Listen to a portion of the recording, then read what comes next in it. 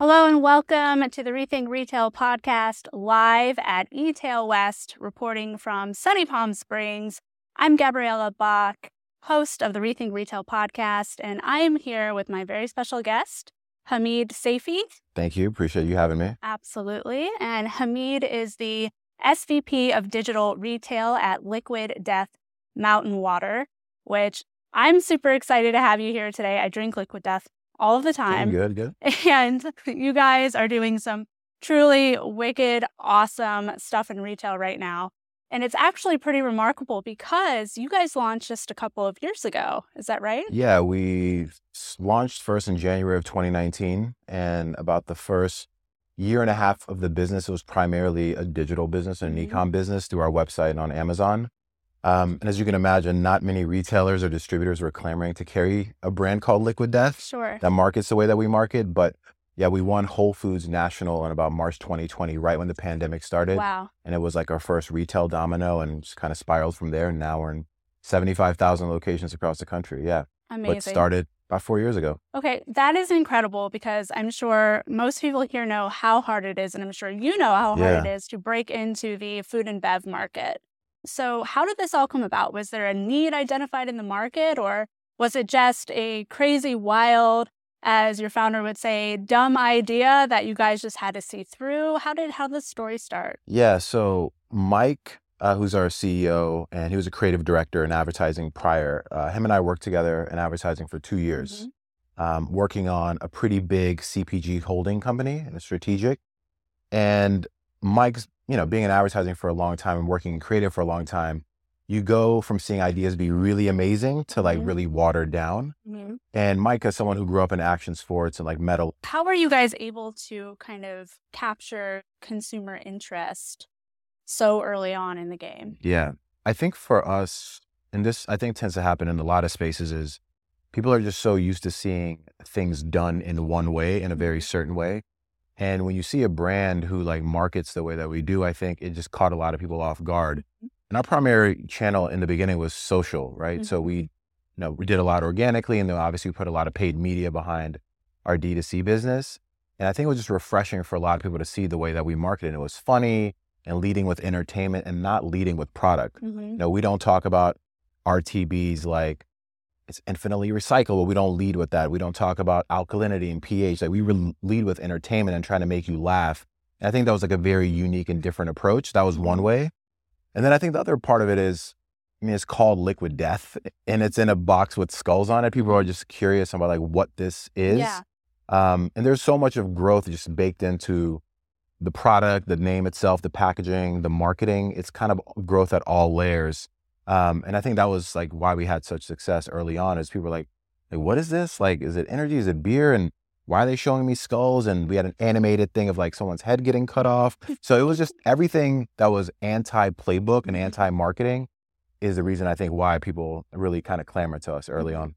It's kind of the antithesis of water, which is what gives you life. Yeah. So it's kind of very tongue-in-cheek and playful. And you guys have had some truly wild marketing campaigns that have gone out. What are some of the most kind of absurd campaigns that maybe some people would look at those and be like, that is just too nuts, too crazy, that had kind of the biggest return on investment? Sure. Yeah, I'll reference two of them. One was our first and earliest campaign, maybe in the summer of 2019, where we partnered with a medical doctor and had people from social send in pictures of their pee, and the doctor would actually evaluate it for how hydrated they were.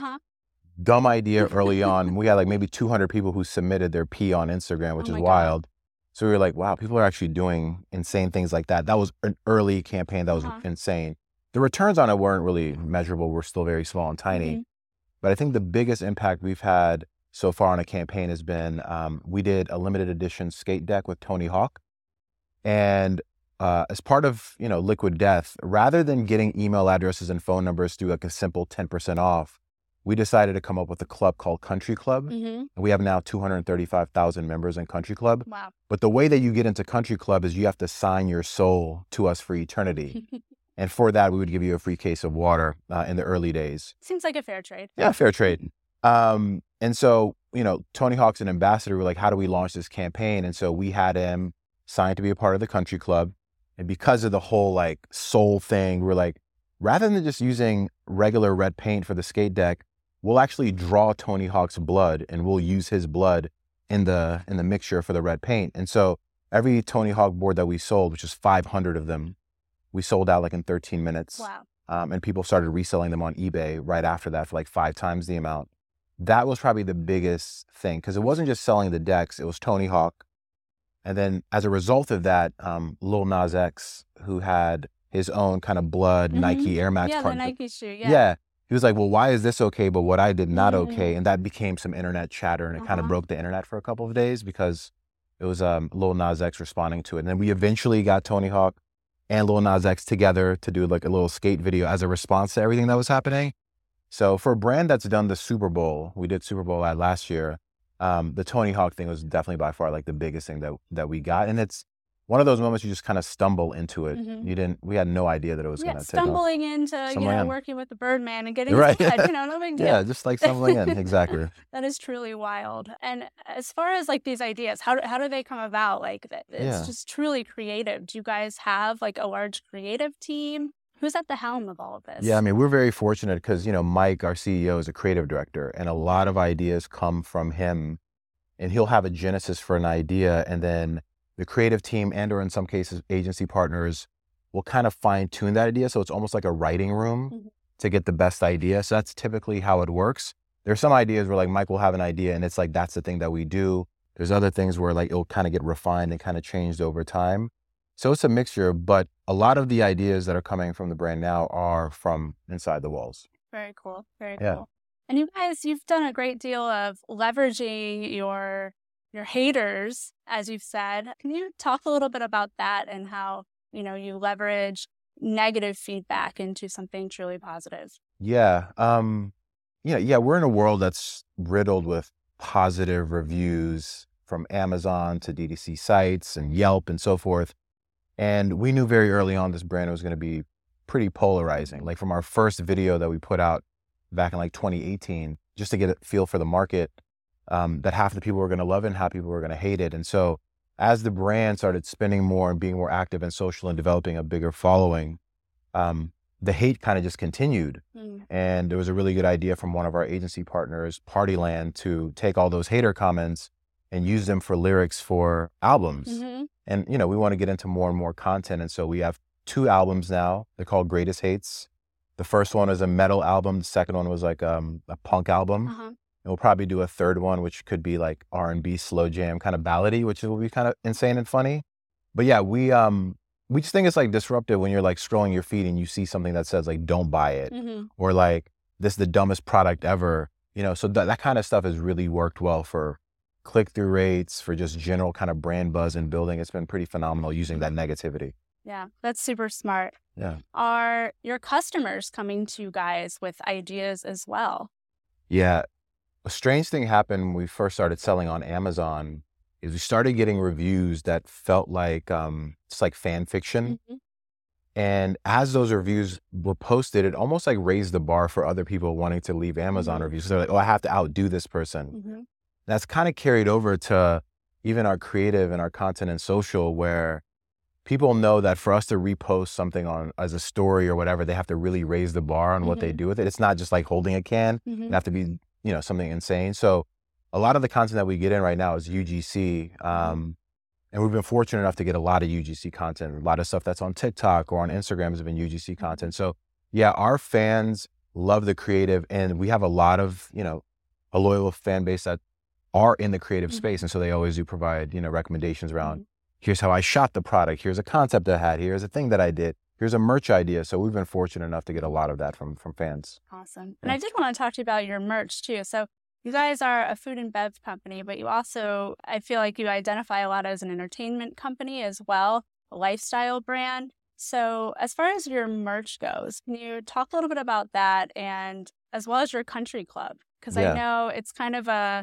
there's the format of you can sell your soul, but then you guys also do like crazy, wicked product campaigns that are just totally outlandish and out there. But how does that kind of play out for you guys? And what are you seeing in terms of engagement and consumer attention based on those things? Yeah, I mean, we definitely see ourselves as an entertainment brand. Mm-hmm. The merch thing was very early on. It was an exclusive test that we did just for Country Club members. And we had like maybe 9 SKUs of merch, and it was, our logo with different placements and different variations of it. And then, we had the idea of like, let's just not make this exclusive. Like, let's let anyone buy merch. And we started taking on merch as almost like a streetwear brand where we're dropping merch a couple of times a week. We're partnering with artists. We're partnering with other brands potentially on doing merch. And we're thinking beyond just apparel. There's only so much apparel you're going to wear from like a beverage company, even as cool as like Liquid Death is and with the momentum that we have. So we started doing other things. We sold a $6,000 vending machine. Wow. We sold skate decks. We've sold a flasket, which is, a flask that looks like a casket. Yeah, you can fill Liquid Death in. We sold candles with Martha Stewart. So we've kind of broadened the range from, we've gotten on your body first as we want people to just be walking billboards for the brand. And then it's like, how do we get inside your home? How do we get inside your car? How do we get inside other things? And so that's how we think about merch. And merch is a media vehicle for us. It's just serving as like another way to get awareness from the brand for still a small brand that isn't spending anywhere near like levels of competitors. Yeah, that's smart. And then I know you guys did a car.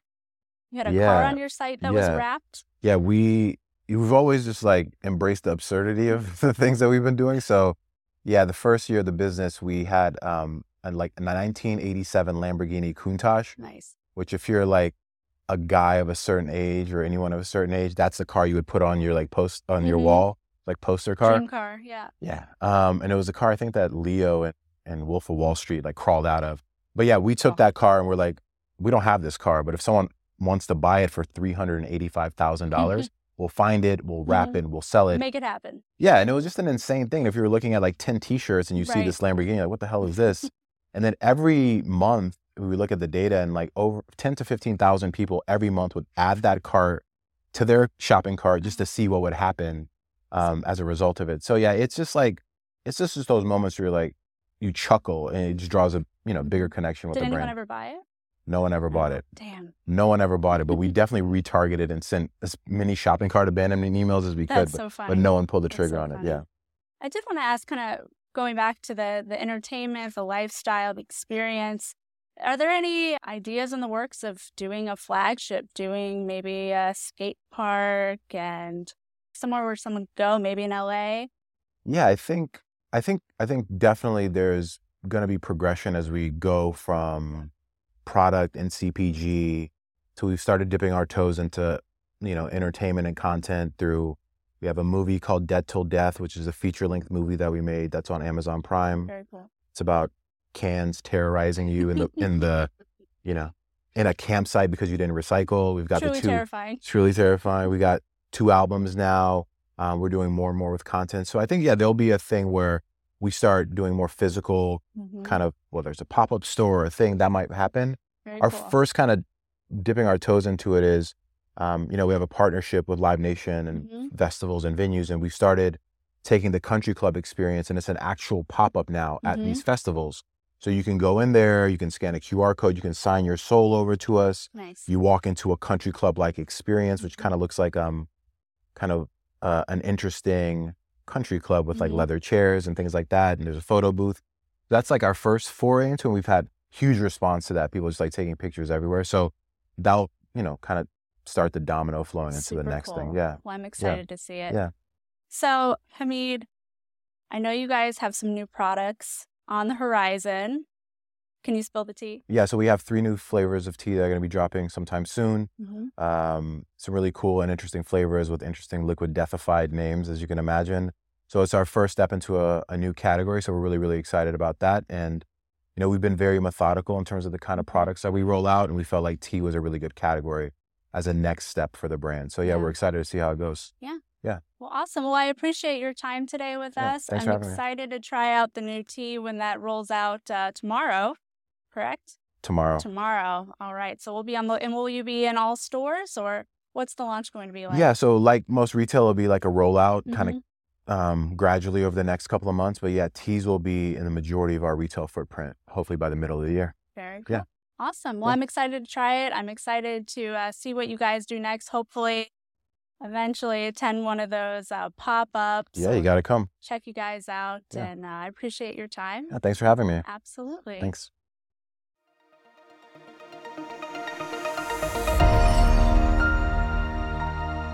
Thank you for listening to the Rethink Retail podcast. Don't forget to join us next week for another episode. And if you're interested in being a guest on the show, apply at rethink.industries/podcast guest. That's rethink.industries/podcast guest. Follow us on Twitter at rethink_retail and show us some love by subscribing, reviewing on iTunes podcast app. Until next time.